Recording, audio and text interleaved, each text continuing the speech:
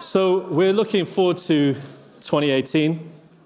I want to encourage you to look forward to tonight's Watch Night service with our senior leader, whether you can be here, whether you can join us online. He's going to be ministering very strongly. And as we heard a little bit earlier, over there, can you see the promised land? It's going to be a great time in 2018.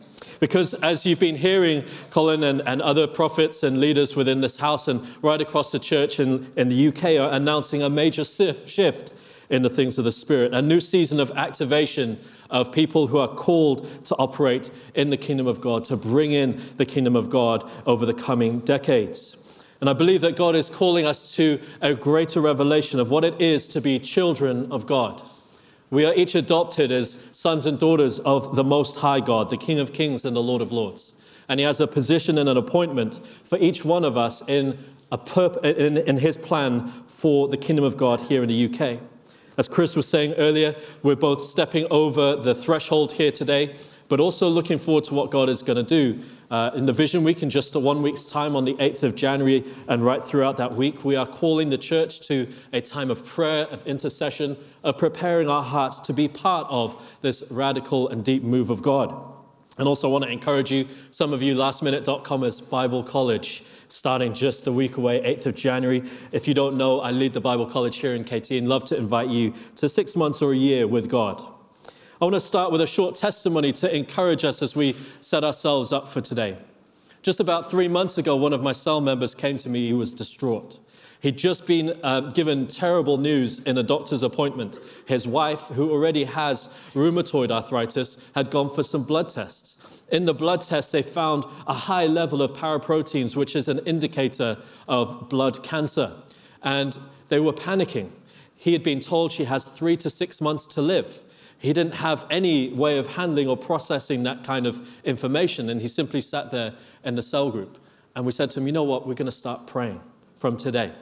In November, she went for a bone marrow biopsy to remove some of the bone marrow. That's the location where the cancer would have been, had it been there.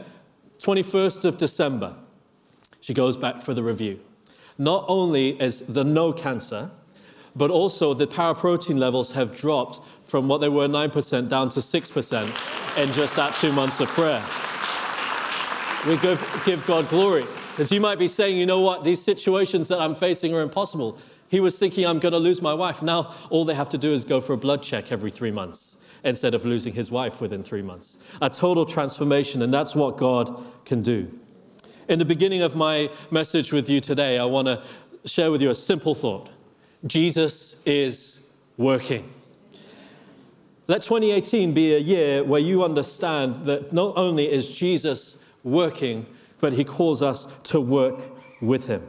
My passage today is going to be John chapter 5, verse 1 through 17, the man healed by the pool of Bethesda. I want to give you a brief context. This story, this narrative follows on immediately after the narrative of the Samaritan woman. Remember that Jesus meets this woman at the well, and he offers her living water. He says, if you knew the gift of God and who it is that is saying to you, give me a drink, you would have asked him, and he would have given you living water. For everyone who drinks of this water will never thirst again, but whoever drinks of the water that I will thirst again, but whoever drinks of the water that I will give him will never be thirsty again. The water that I will give him will become in him a spring of water welling up to eternal life. It's always really important whenever we're reading scripture to take the entire context of what we are reading so we can extract the greatest riches. Don't be somebody that simply jumps from verse to verse, but follow a plan where you follow the narrative, the story of what God is revealing through each one of his holy words. This context of living water is very important for our present story now in John chapter 5. After this, there was a feast of the Jews, and Jesus went up to Jerusalem. Now there is in Jerusalem by the sheep gate a pool in Aramaic called Bethesda, which has 5 roofed colonnades. In these lay a multitude of invalids, blind, lame, and paralyzed. Now, some of you might have this additional verse in your passage. Let me read it for you. Waiting for the moving of the water. For an angel of the Lord went down at certain seasons into the pool and stirred the water. Whoever stepped in first after the stirring of the water was healed of whatever disease he had. And one man who was there had been an invalid for 38 years. When Jesus saw him lying there and knew that he had already been there a long time, he said to him, "Do you want to be healed?" The sick man answered him, "Sir, I have no one to put me into the pool when the water is stirred up. And while I'm going down, another steps before me." Jesus said to him, "Get up, take up your bed, and walk." And at once the man was healed, and he took up his bed and walked. Now that day was the Sabbath. And so the Jews said to the man who had been healed, "It is the Sabbath, and it is not lawful for you to take up your bed." But he answered them, "The man who healed me, that man said to me, 'Take up your bed and walk.'" They asked him, "Who is this man who said to you, 'Take up your bed and walk'?" Now the man who had been healed did not know who it was, for Jesus had withdrawn, as there was a crowd in the place. Afterward, Jesus found him in the temple and said to him, "See, you are well. Sin no more, that nothing worse may happen to you." And the man went away and told the Jews that it was Jesus who had healed him. And this was why the Jews were persecuting Jesus, because he was doing these things on the Sabbath. But Jesus answered them, "My Father is working until now, and I am working." In this great story, we see that Jesus came to remind a man who had been 38 years on the bench, 38 years lying, hoping for a better life, to remind him and invite him to a greater truth, that his life has purpose in the kingdom of God. It's not just a promise, it's something that he experienced. And I want to invite us to put ourselves in this situation, to begin to think about the context that this man was facing, the issues that were going on in his heart and his mind, and perhaps there might be some things that resonate with you where you're at today. And we're going to begin by looking at the location of Bethesda. We've got an image for you on the screen. Now, this image is a construction that is in the Israel Museum. It's a to-scale reproduction of Jerusalem, 1:50 outdoor model, and it pictures Jerusalem in 66 AD. And here we have the image of Bethesda, the house of grace, or the house of mercy. That's what the name means, but it could also be taken in the opposite way as well, the house of shame, or the house of no mercy. And you see, looking at it, the 5 porticos. I don't know if ever you've taken the time to consider what these 5 porticos are, but right down the 2 long sides, the 2 shorter sides on the outside, and then the 5th one in the middle. 5 roofed colonnades, or 5 porticos. What these are stretches of columns, equal distance apart, with a roof over the top, a place to provide shade around this special water. And what's believed is that the water here was supernatural, not just a place where you'd go and refresh yourself by having a drink, but it was a place where healing would occur. And so the Jewish community had built this fantastically complex, really, sorry, they took that image off for you, fantastically complex bath structure. Why? Because this was a place that offered something different. Right around Jerusalem, there were lots of places where you could go for ritual cleansing as part of your Jewishness, as part of your worship to God. But here, we found that there was the location of a cleansing place, but also a healing place. And I can't help but wonder, looking at something like that construction, whether this was intended to be an exclusive, wealthy type of environment, a place, a spa, where the wealthy could get in and get made well. And it had been kept separate. The water wasn't freely available for everyone to come and step in. It was kept separate. Why? Because only the first person to step down in the water could be healed. And yet we see, by the time Jesus attends the pool of Bethesda, that something has changed. This is no longer an exclusive environment. This has become a place where everybody is. The blind, the lame, the sick are all filling up every single one of these roofed colonnades, expecting that they will be the next person to be healed. How did this happen? Maybe the wealthy had committed themselves entirely to hoping for healing at this location. Maybe the riches that they had accumulated began to dwindle down. They found themselves united with humanity at a common level, physical health. And they could no longer separate themselves and distinguish themselves with their money as their wealth was whittled away, these few individuals getting healed, but the majority of them left broken. And so when the money runs up, the security runs out. And people start to come in and set up their camp, hoping to be the next person to jump down into the water and to get healed. This endless battle of people seeking after their healing. And yet the waters are unpredictable. Around these waters had developed this story of an angel that comes to stir the waters. It's not a set time, it's not a set day, it's not a specific season. It happens moment to moment, supernaturally, so they believed. And in this location, there was this expectancy. But there was also only limited opportunity. Only one person could get healed in a particular stirring of the water incident. Before we go any further, I want to reflect, are there any Bethesdas for us today? Maybe you spent some time shopping over Christmas. Maybe you ventured into one of the 2 Westfields that are here in London, and there's going to be another 2. God help us. But these are places intended for great wealth. And yet if you went and sat down and looked, and if you counted the different people that were sitting around in that place, it's full of the sick, full of people that are in wheelchairs, full of people that are on walking sticks, full of people that have brokenness in their body. And it's full of people that have brokenness of heart, disturbed minds. What a great field for evangelism. What would Jesus do if he turned up in Westfield? Would he go looking for one man like he did here at the Pool of Bethesda? Now, you might say, Gabriel, why are we looking at such a thing today, New Year's Eve? We're looking forward to the exciting 2018 time. Shouldn't you be telling us about our New Year's resolutions and our commitment to diets? I bless the Lord for the arrival of my son because it meant that I didn't have Christmas dinner. I'm one step ahead of the rest of you on the dieting track. But when we look forward to 2018, I do want to challenge you to think about this. Will you become a tool or a weapon in the hand of God for what he wants to do in 2018? Because this man is a metaphor for the one who tried to gain the whole world and in exchange lost himself. Luke 9 verse 23, it says, "If anyone would come after me, let him deny himself, take up his cross daily and follow me. For whoever would lose his life, would save his life, will lose it. But whoever loses his life for my sake will save it. For what does it profit a man if he gains the whole world and loses or forfeits himself?"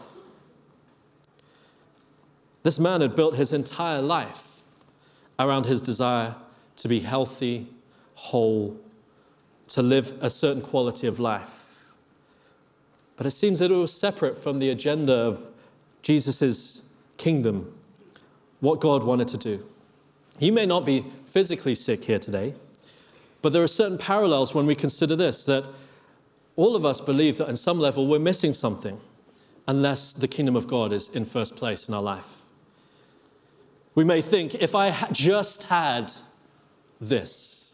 On your Christmas list, was it if I just had this, I would be happy.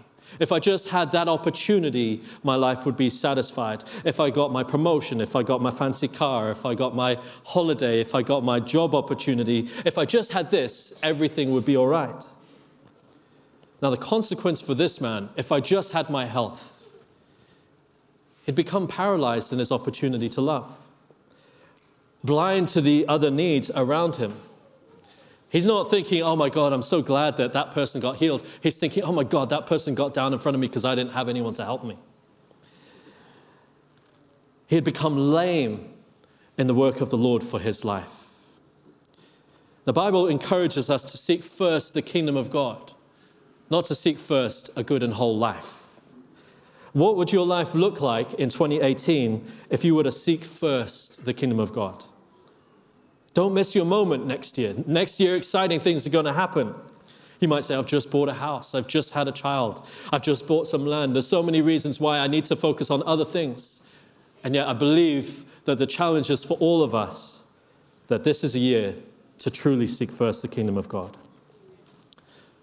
We're going to look at three perspectives: the man healed, the man suffering, the person of Christ.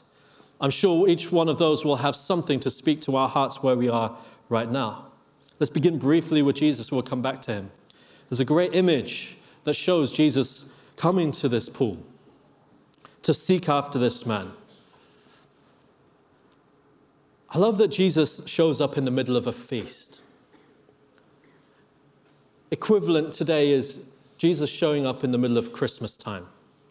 Jesus showing up at a time when we all gather with family friends for our roast turkey and all the trimmings, or roast beef, as I would have loved to have. Still dreaming about it. Or maybe you had jollof rice. I hope it was really spicy jollof rice, because that's what you got to do when it comes Christmas time, right? But Jesus took the time, at a time of gathering, at a time of family, at a time of reunion, he took time to go find somebody who had nobody. He took time to find somebody who could go nowhere, who was broken, who was unable to better himself.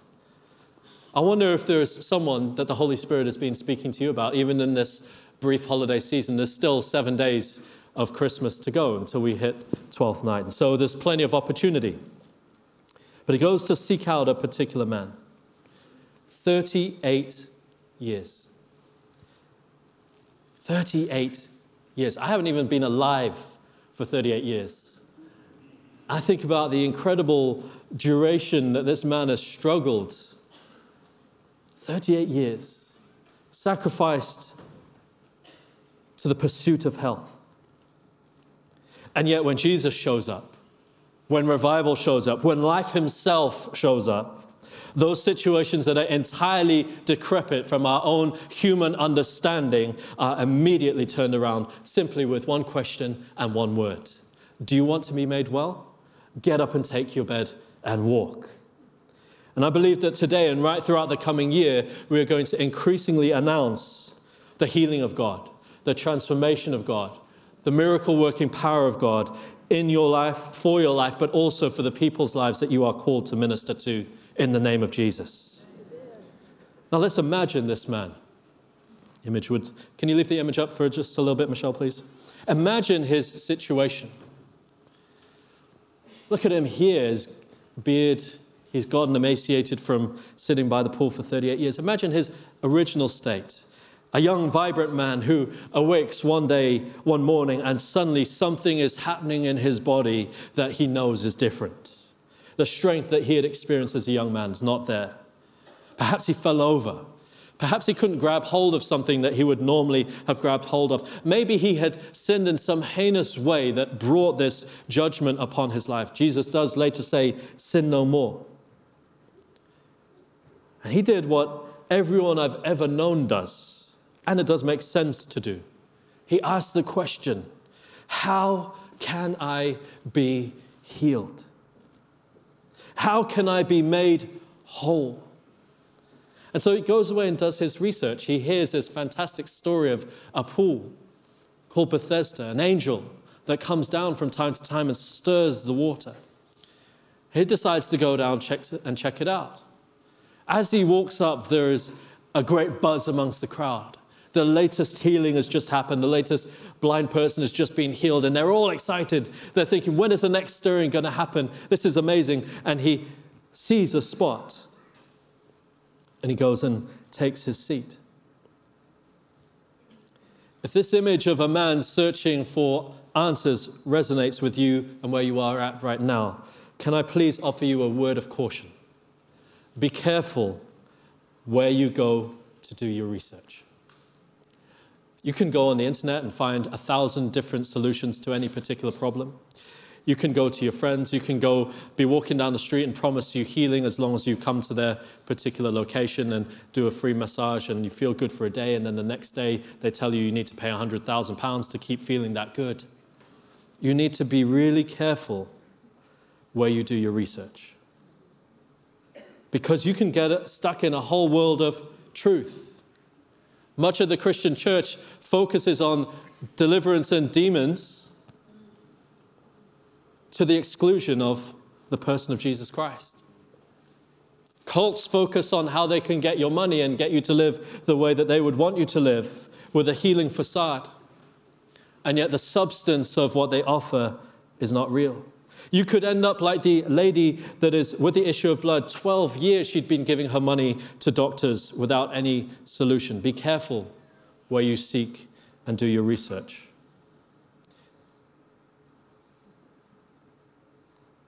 But where did he start going wrong? Is it wrong to want to be made whole?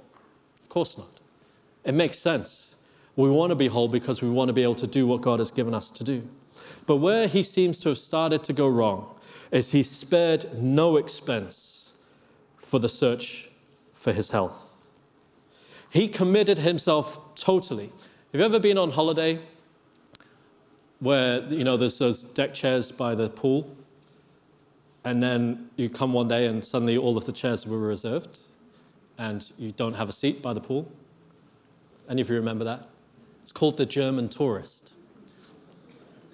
They get out there at 4 a.m., they set the towel out, they go back to bed, have a great lie-in. You're out at 8 a.m. thinking you can get your seat. Too late.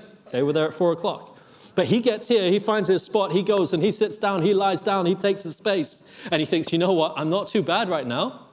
I only had a minor infirmity. I'll be able to look at all these other people. They're all old, they're blind, they can't see where they're going, they can't walk, it's all okay. I'm a young guy, I'm going to be able to make it. Do you think for one instance he dreamed? 38 years later, still hoping for his health. This is an important question, and I need to ask it sensitively. I'm conscious that a lot of people will be struggling with some sort of health concern today. Is his healing all that his life was supposed to be about?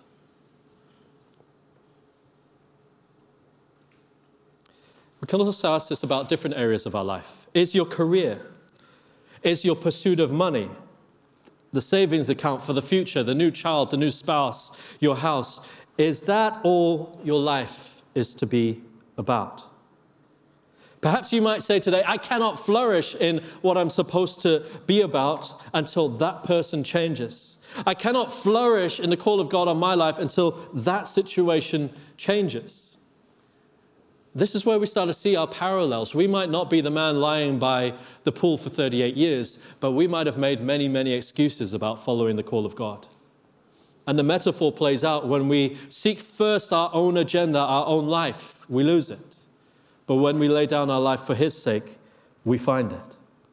And I wonder how his life might have progressed if he had spent those 38 years doing something else. But not only did he stop everything that he was doing in pursuit of his healing, but he stopped sowing into all the other major areas of his life so he could focus in this direction. He couldn't leave his spot. Imagine if he left his spot and someone jumped in the water before him. He was committed to staying there, but that meant that his work, his purpose for living, his family, his friends, his walk with God was all centered around evangelism, centered around his healing. But imagine what his evangelism would have been like. You know what? I can only preach God to you if I get healed. No. We can preach God if we are sick or if we're well. We can preach God and his gospel if we are rich or if we're poor. We can preach God and his gospel if we're single or married, with kids, divorced, widowed, wherever we are. We can preach the gospel because the gospel doesn't depend on our circumstance. The gospel depends on who God is and what Jesus has done on the cross for us. You see, the compromise began to pervade his whole life, 38 years, robbed of his health, robbed of his peace, robbed of his own environment, robbed of his ability to work. And Jesus comes and finds him, physically emaciated. He knows he's been there for a long time. He says, I tried to get down myself. There's still some fight in him. He would do his best, but he was locked in a weakened body. He also believed that this was other people's fault. I don't have anybody. Look at these wealthy people. They have a friend to help them. I don't have anybody. But Jesus had turned up. But Jesus had come to find him. Jesus had come to set him free. And in this context, we find Christ restoring a man to his wonderful created purpose in God. And we suddenly see a man transformed. This is the second kind of man. The first man, the man suffering in his circumstances, situation. The second man, healed and restored to purpose. And I wonder, are any of these seeds that we can start to sow today for 2018, whatever our circumstance is, be you strong or weak, be you overcome by a circumstance, praying something through, God is calling us to start to sow in the right direction. What happens with this man? It says in the New Living Translation of the passage I read, verse 9 and 10, instantly the man was healed. He rolled up his sleeping mat and began walking. But this miracle happened on the Sabbath, so the Jewish leaders objected. They said to the man who was cured, "You can't work on the Sabbath. The law doesn't allow you to carry that sleeping mat." Now, what's so wonderful about this is that Jesus could have said, "You're healed, get up and go about your business." But instead, Jesus heals him and says, "Take up your bed and go walking." Suddenly, this man is working. Now, I'm not talking about your 9 to 5. I'm not talking about the daily job that you have. I'm talking about the life purpose that you have. And Jesus aligned himself, this man aligned himself to Jesus' life purpose for him in that moment. Take up your bed and walk. The guy's probably walking along thinking, why am I carrying this bed? I don't need it. I'm free, I'm walking. And also the laws, the Sabbath and so on. Why am I carrying this bed? I don't need it. The bed was the testimony. The carrying was the testimony. Whatever you are called to do in your life is an opportunity for you to be a testimony. We so often say, you know what, God, until. We self-disqualify. We say, until I'm well, until I'm strong, until I've learned enough of the Bible, until I've saved enough in the bank, until I've worked hard enough to make my next step in my career. Once I've done that, then I will do the bit that you've called me to do, Jesus. But Jesus took authority over the circumstance. He commanded him to work, but in the work of the Lord, his God-given purpose. And suddenly that which was sin to others was no longer sin before the Lord. This working on the Sabbath was an opportunity for this man to be obedient to the call of God upon his life. Jesus was concerned about the opportunity for him. The opportunity to live. I don't know where you find yourself today. There are many reasons why you might disqualify yourself from the walk of God and the work of God. But he's concerned about the opportunity that he wants to give you, not the reasons why you shouldn't be doing what he's called you to do.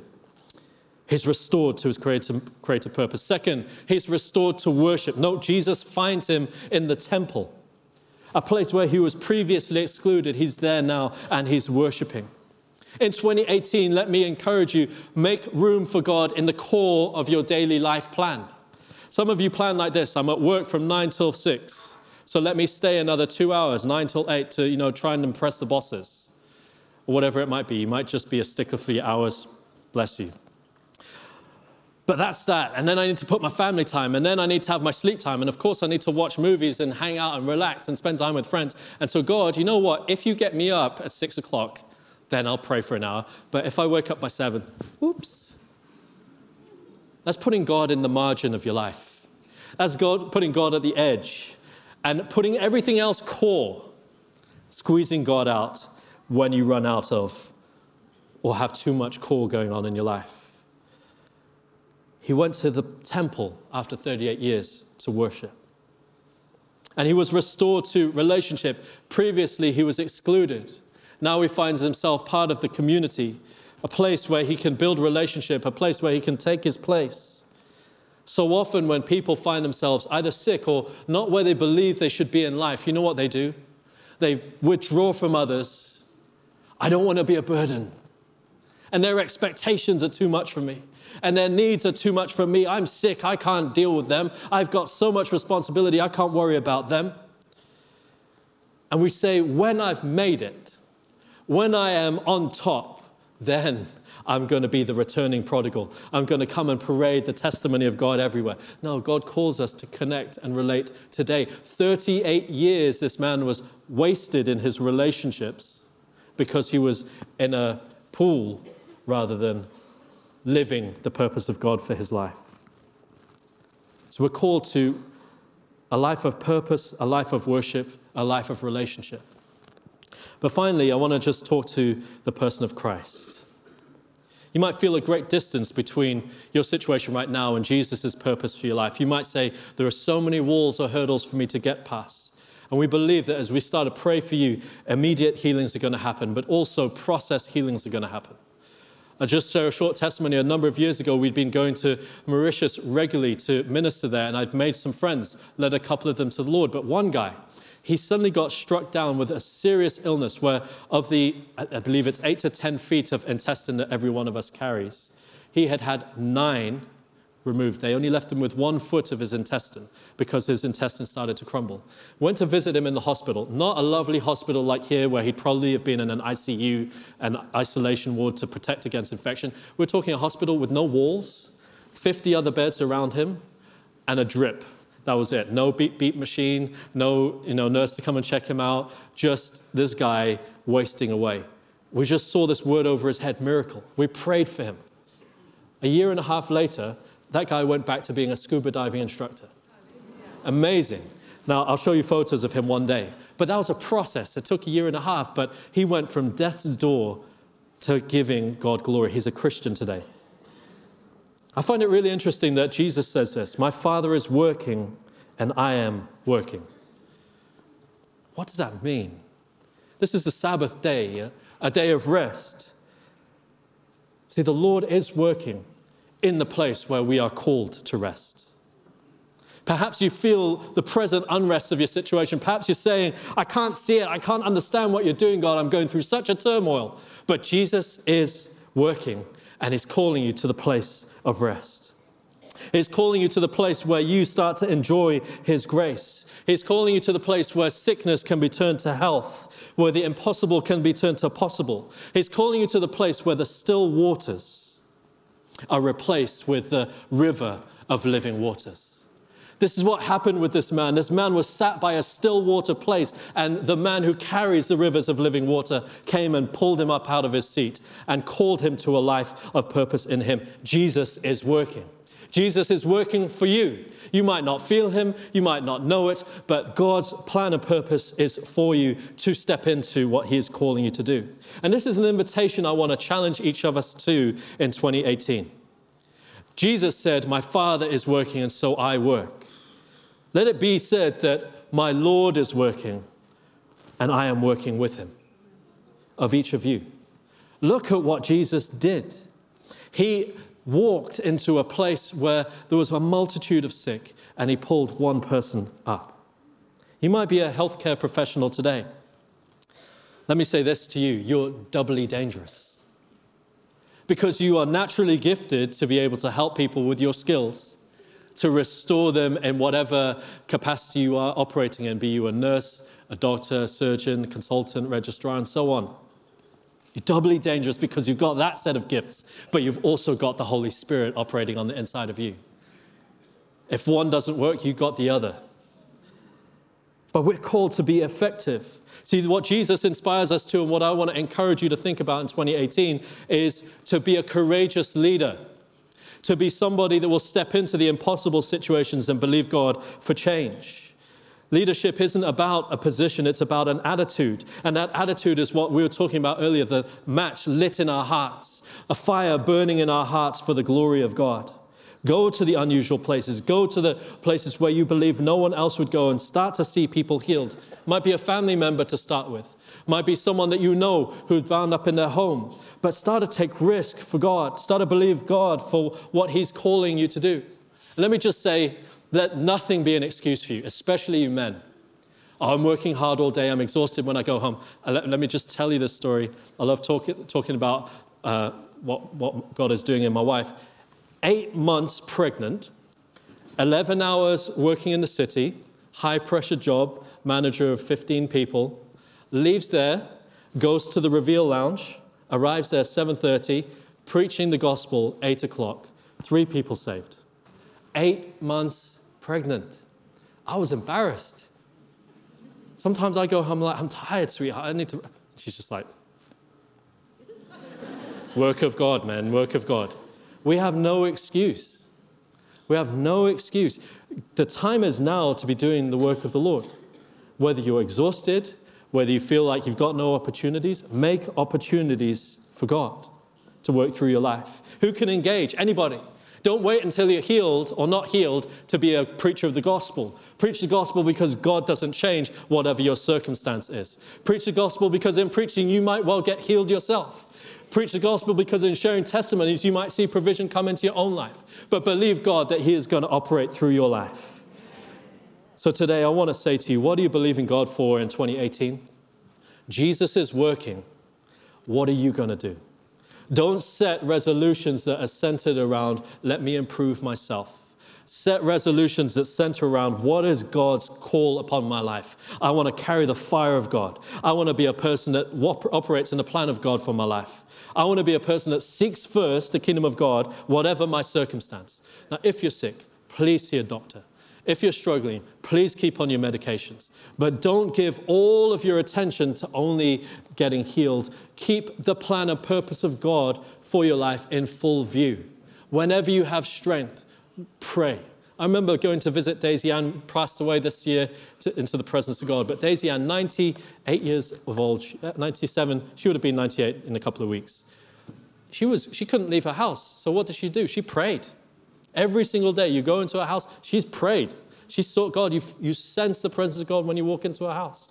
If you feel too sick or too weighed down, pray. But when you've got strength, do the work of God. And those of you who are healthy, start a sow seed today. Start a sow seed today that puts the kingdom of God right at the core of the plan for your life. Invest in worship. Invest in the purpose of God and work for your life. Invest in the relationships that God has for you, because 2018 is going to be a year of breakthrough. Amen? Let's give the Lord a big praise.